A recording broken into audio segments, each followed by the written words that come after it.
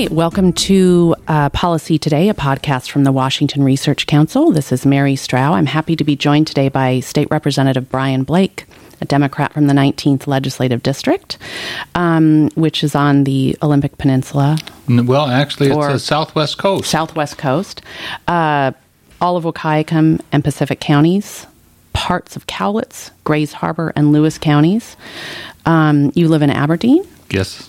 And you have been in office since 2002. Yes, correct? December 17th of 2002. Wow. Was that a special? Yeah, when Sid Snyder retired, it set off a bunch of events that led to my getting into the legislature, which was a plan I had been working on for about 5 years up to that date. And it all came together. It all came together. All right. Fantastic. So we are here today. Of course, we'd love to have you on another time to talk about other issues. But one of the things that has sort of been a hallmark of this podcast, of the Common Ground podcast, is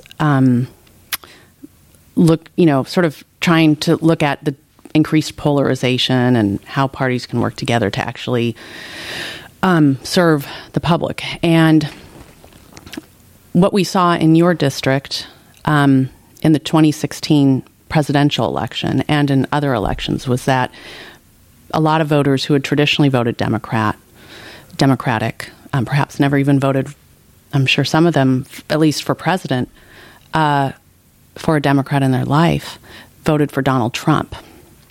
And this isn't going to turn into a podcast about, either praising Donald Trump or disavowing him, more looking at the issues and the concerns of your constituents and what led to them making the decision and maybe what issues need to be addressed. So I'll just just to set up, in the 2016 election, a lot of counties that had in the past really not voted in decades for a Republican for president ended up voting for Donald Trump. So it was seen as a really big sea change. So I'm going to let you take it away and give your thoughts about why this happened, the concerns of your constituents. Did they feel let down by the system, and what they expect maybe from a President Trump, or just what they're expecting from their federal or state government? Okay. Well, thank you for the offer. I think, I knew that Trump would do well. President Trump would do well in rural Washington. Mm-hmm. Folks have felt left out. Mm-hmm. The recession hit terribly in rural Washington, and there's been limited recovery, if any. And the world's changing. There's frustration. The mill infrastructure is changing. Some of it going away. This is in the timber industry, which the timber industry is still big in the 19th, but it's different.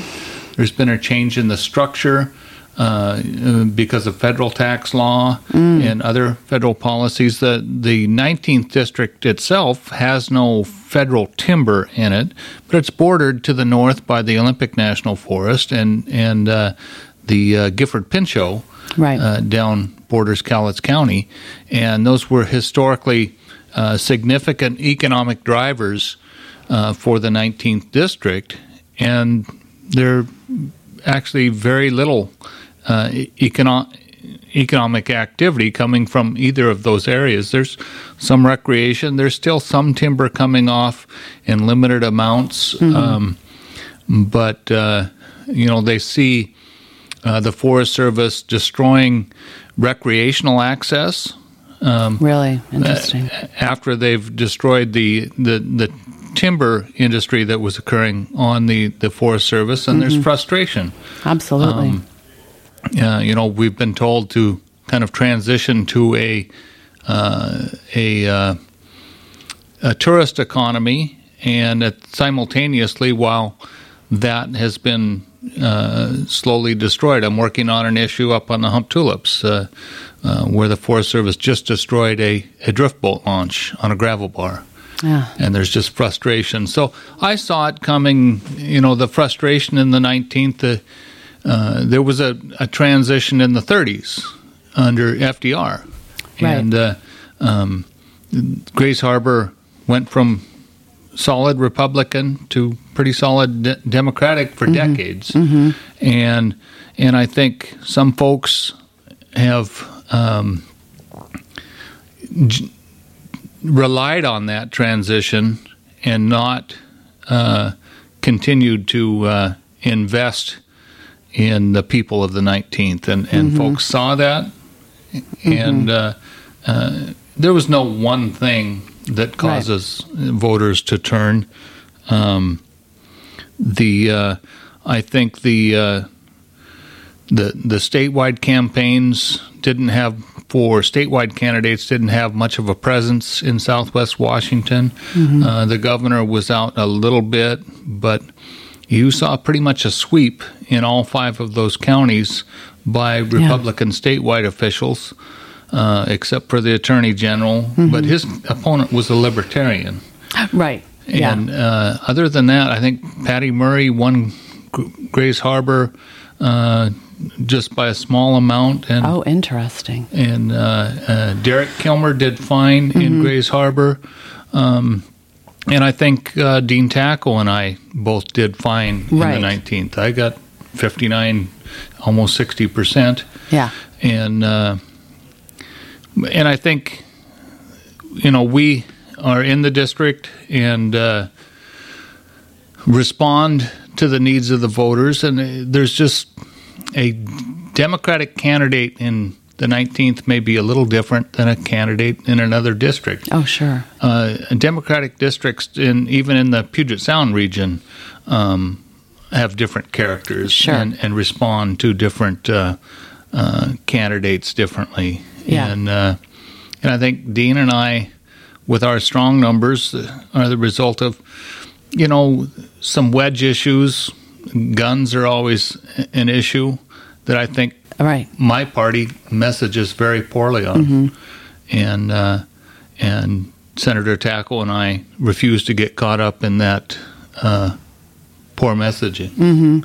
Mm-hmm. But jobs, you look at the shellfish industry is just critical to Willapa Bay, and it's been under fire in recent years. Sure.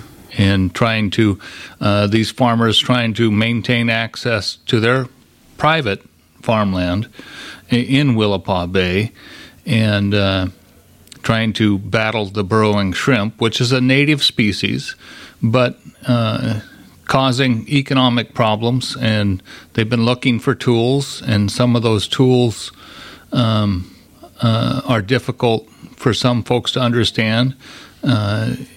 But I think it's necessary to keep those industries vibrant. What tool is it? Is it a case of sort of? Well, in some cases, environmentalists versus. Yeah, in some cases it's they've been switching to a different chemical to control. Oh, I see. Yeah. The shrimp, to control the shrimp. Yeah. And that messaging kind of got spun out of control. Okay. With some lack of factual reporting, right? And it led to some market forces coming into play, and it caused them to pull back on that use of that chemical, and to reevaluate. And we're still working on that to find either the use of that chemical in a more limited area. And so it's difficult. Those farmers, when a farmer loses access to 40 acres of ground, that's it. That's a family or two that's going to lose employment. And where are they going to go? They're going to go somewhere else. And can they? I mean, how easy is it to relocate and transfer that skill set to something else? Yeah, and that's for a family less wage kids job in a school, and so it's a spiral downward for many of these communities. The fisheries issues, the Fish and Wildlife Commission severely cut hatchery production in the Willapa, wrongly in my estimation. And next year's season, you're going to see poor fishing by both the commercial and sport fisheries. And I'm still frustrated why elements of the sports fishing community are supporting cutting this hatchery production. It makes no sense why they would do that. I fought back personally and got some additional production put in the budget, but it may be too little too late if the commission doesn't turn this around with the wrong-headed policy I think they have. So it's a lot of little things. But they add up to big things. And what I'm hearing as you're going through this, granted, we all know the economy's changing and there would have been some upheaval anyway. But it seems to me that there's been some extra roadblocks established by the government itself. And for people in the district, for example, who loved FDR, and I read somewhere where you were first campaigning, you'd find in a lot of homes framed pictures of FDR. And I remember my own parents, when they were Democrats, you could not say a bad word about FDR. And so it's like the government was there to help them, right, and protect them and their way of life. And then when you see, wait a minute, they're like, who's on our side? And, we're just trying to do our jobs and our livelihood, and the stuff is happening. What he gave people was the dignity of work. Trump, yes. Of work. Oh, FDR. Yeah, FDR gave people the dignity of work, and that's what they're looking for. He valued work. Yes, work. Even if it was the WPA or the Civilian Conservation Corps. It was like, we're not just going to we're going to cut you a check and there's a value in work. And we're not going to say you're put out to pasture and we don't need you. You have no value to add. You do have value to add. And so that's, I think, there was a certain Trump, I suppose, they said, we have nothing to lose. Let's try something different. Yeah, I mean, personally with Trump, I'm a Republican, but I didn't vote for it. But what I kept thinking was, well, nature abhors a vacuum, right? So if neither party's talking about these issues and someone comes in, he may be an imperfect messenger, and it may not work out, but it's like he said, what the hell do you have to lose? Like, at least somebody is acknowledging what we're going through and showing us some respect. Yeah, and I think and what you do. It's not like, we're going to take care of you. It's like respecting what they do and their lifestyle and their work, whether it's timber, fisheries, whatever. We're not going to try to. And kind of what it's not talked about so much is, I have to believe, being a Bernie supporter myself. Oh, were you a Bernie supporter? Interesting. Yeah. And it was just amazing, the strength of the support for Bernie Sanders in the 19th district. In every one of those 5 counties, people were energized by Bernie Sanders. They may not even have agreed with him on many issues, but they felt like we have to try something different. Right. And hindsight's 2020, and I have to wonder. And I personally believe that had Bernie Sanders been on the ballot in the general election against Donald Trump, you think he would have? He probably would have carried at least 4 of those counties. Right. Yeah. And we'd be having a different conversation. Yeah. It was people responded to him differently than they responded to Secretary Clinton, and. Absolutely. Well, he wouldn't have called them deplorable. Yeah, right? I suppose you could say that. And so I think there was mistakes made in some of the campaigns. I mean, it all adds up. Sure. And I think that let's see where this goes. I think people are looking for investment in infrastructure. Yeah. You look at that lower Columbia region, I think I have something like 8 ports in my district. Interesting. And they're little tiny ports for the most part. You have the port of Longview, County in the south, and Grays Harbor in the north, but then the port of Peninsula and the port of Ilwaco and the port of Chinook and Wahkiakum 1 and Wahkiakum 2 and the port of Chinook, and I think there's another one in there somewhere. Willapaw's in a couple places, and the little marina at Tokeland, and those ports are very critical to economic activity, whether it be commercial or sport fisheries, the shellfish industry, recreational access, and several of them are in difficult places right now, especially the port of Chinook just had a dredge go down. It probably won't be recovered. Both the port of Chinook and Ilwaco, and they have the ability to dredge, but they have nowhere to put their dredge spoils. At this point, they're reaching capacity for their land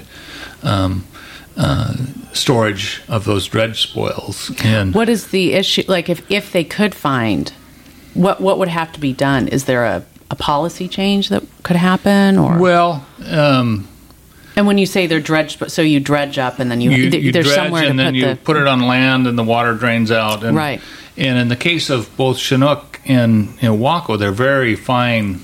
It's very fine material. So I've joked with them that this stuff should be bagged and marketed in garden stores in Puget Sound as soil amendments for your garden. This is rich pure nutrients, and it's local. You'd be buying local. Columbia River silt, and we'll see. If anybody listens to this podcast and interested in a business, I think there's opportunity there. But getting those marinas dredged out. I mean, it got so bad at Ilwaco that even the Coast Guard was getting silted in and might not be able to respond. Wow. And so it's a huge issue. A very huge issue. So it's little things like that, infrastructure. What other types of infrastructure? Like what would, and again, I'm not making this all about Trump, but either on the state level or at the federal level, what type of infrastructure? Well, the world, in terms of what government the world is changing, as evidenced on this podcast we're doing. I think high-speed internet. As these things are evolving so fast, getting the investment in that infrastructure out into rural America and allowing. And that would be something that government would probably have to take the lead on, because it's not, if you look at it from a business point, that doesn't, the cost of it would be too much. So that would be where the government could step in. Getting that service to the end of the road is not always economically doable. Right. And so I think there's a partnership available, and we'll keep pushing that, I think. Is anything like that in the works? Would that be a state issue, federal issue? The PUDs are interested in making that investment, and so it's a matter of getting legislation through here that can make it through here. That it's always a sensitive issue, and especially where you have other businesses that are trying to, use private dollars, and how we do that. Is difficult. It's always complicated. Yeah. Even if you think, this will be pretty easy. No, there's always. Yeah, it's not always easy. But so there's that infrastructure. The highways, we've been fairly successful over the years in getting bridges replaced, and there's things. The stretch of highway between Raymond and Aberdeen is built through that marine clay hills, and it's fractured and have some failures in places. Cosmopolis Hill, Causey Hill, we call it, is sliding at the moment as we speak. My. And so how we engineer and fix those problems, but keep our ports humming. The rail system into Grays Harbor, we want to keep promoting investment into that. It's a short line railroad, privately owned. Encourage them to make that rail more robust. There was a series of derailments a few years ago of grain shipments, and those grain cars are very heavy, and so we need that rail strong. Some of the bridges were built like in 1917. Oh, sure, yeah, and probably getting ready for. And steel bridges, they last a long time as long as you maintain them. Yeah, but they need to that maintenance, and I guess you always need to be prepared for. Have a plan for what if we need to replace this or do some serious. So infrastructure is indeed really important. And then we've talked about, timber. What are the chances of? Do you foresee like a serious effort, say in the legislature, of in light of sort of the wake up call of the 2016 election, more of a serious effort from both sides of we really need to address these issues and look at this rural urban divide, and not just coming at it from maybe the Seattle viewpoint, but understanding the different needs and concerns and lifestyles and economic situations of the more rural communities. Yeah, I think there's a recognition here in Olympia that rural Washington and rural America is crying out to be heard. Yeah. And I think you'll see investment in infrastructure come out of our budgets this year. And I think there's a renewed recognition of, when I have never seen the homelessness that I've seen in the last few years in my lifetime.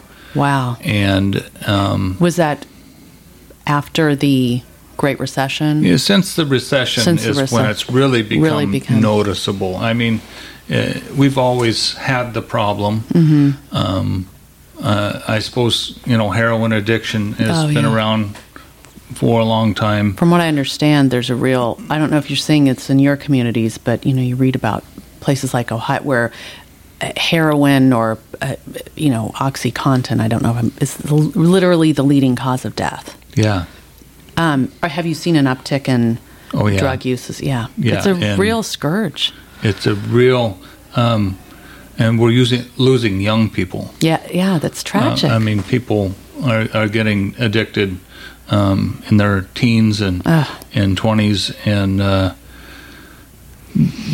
that hurts to see that. And it's a difficult thing.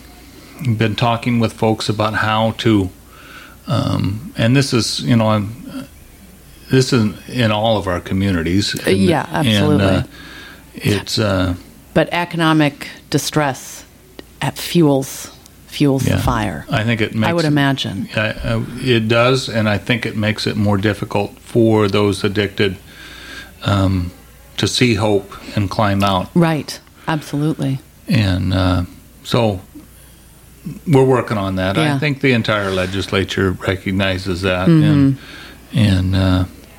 but it's a difficult problem. And I don't have the answers. No. I wish I did. There's no simple answer because everything it's tied in to everything else.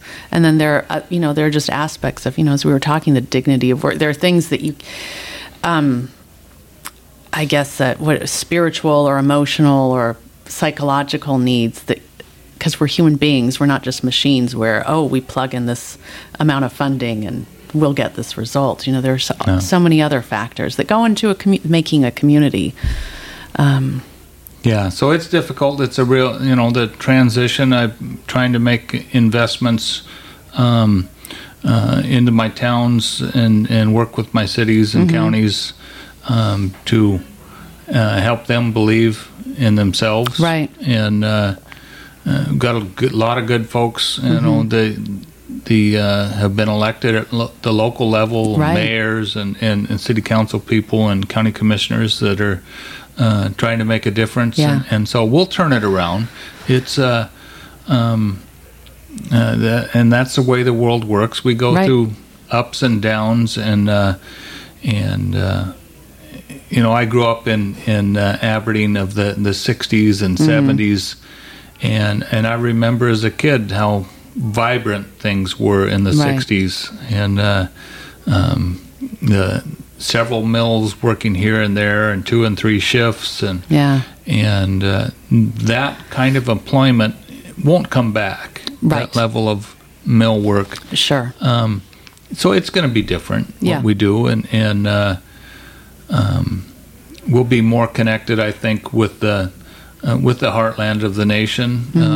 We've got grain coming through our ports on nice. both ends of the district now, and further investment there. The biodiesel folks want to expand. Oh, wonderful!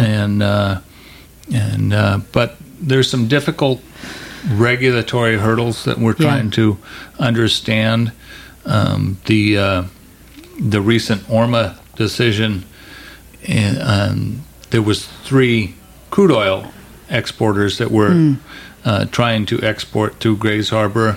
I thought it was a little overkill to that amount of product coming through Grays Harbor was difficult. 2 have pulled out, and I think the third one's just about. I think they've essentially pulled the plug on those projects. I think that the market's changed for one thing. Okay. But as part of that, there was a ruling based on a law that was passed in 1989 called the Ocean Resources Management Act. Okay. And it was meant to make it very difficult to explore for oil off of our coast. And I have to say, I really don't think that's an appropriate place to explore for oil at this point, and support it. I think I remember when that was a big issue. Yeah. Yeah, and one of these facilities was challenged using that law, and the court ruled 9-0 that ORMA did apply to that facility. Well, the wording of the ruling has other investors that want to invest in Grays Harbor or on the coast concerned. Sure. And kind of pulling back. Because if you have that uncertainty, you're not going to. Yeah, I mean, when you're talking about investing $300 million, you got to be sure. If you don't know how your proposal will be treated, will ORMA apply? Will it not apply? Yeah. Will you get 2/3 of the way through the process and somebody will say ORMA applies? Right. Yeah, exactly. Just like yes or no. Yeah. In a reasonable amount of time. And so folks want to know ahead of time. And so we're debating how we get that clarification. Right. Because you're talking about significant investment, probably some pretty good jobs.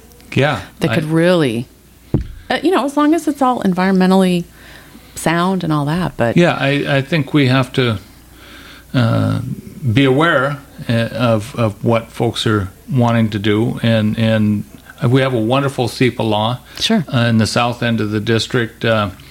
There's projects that are going through that now.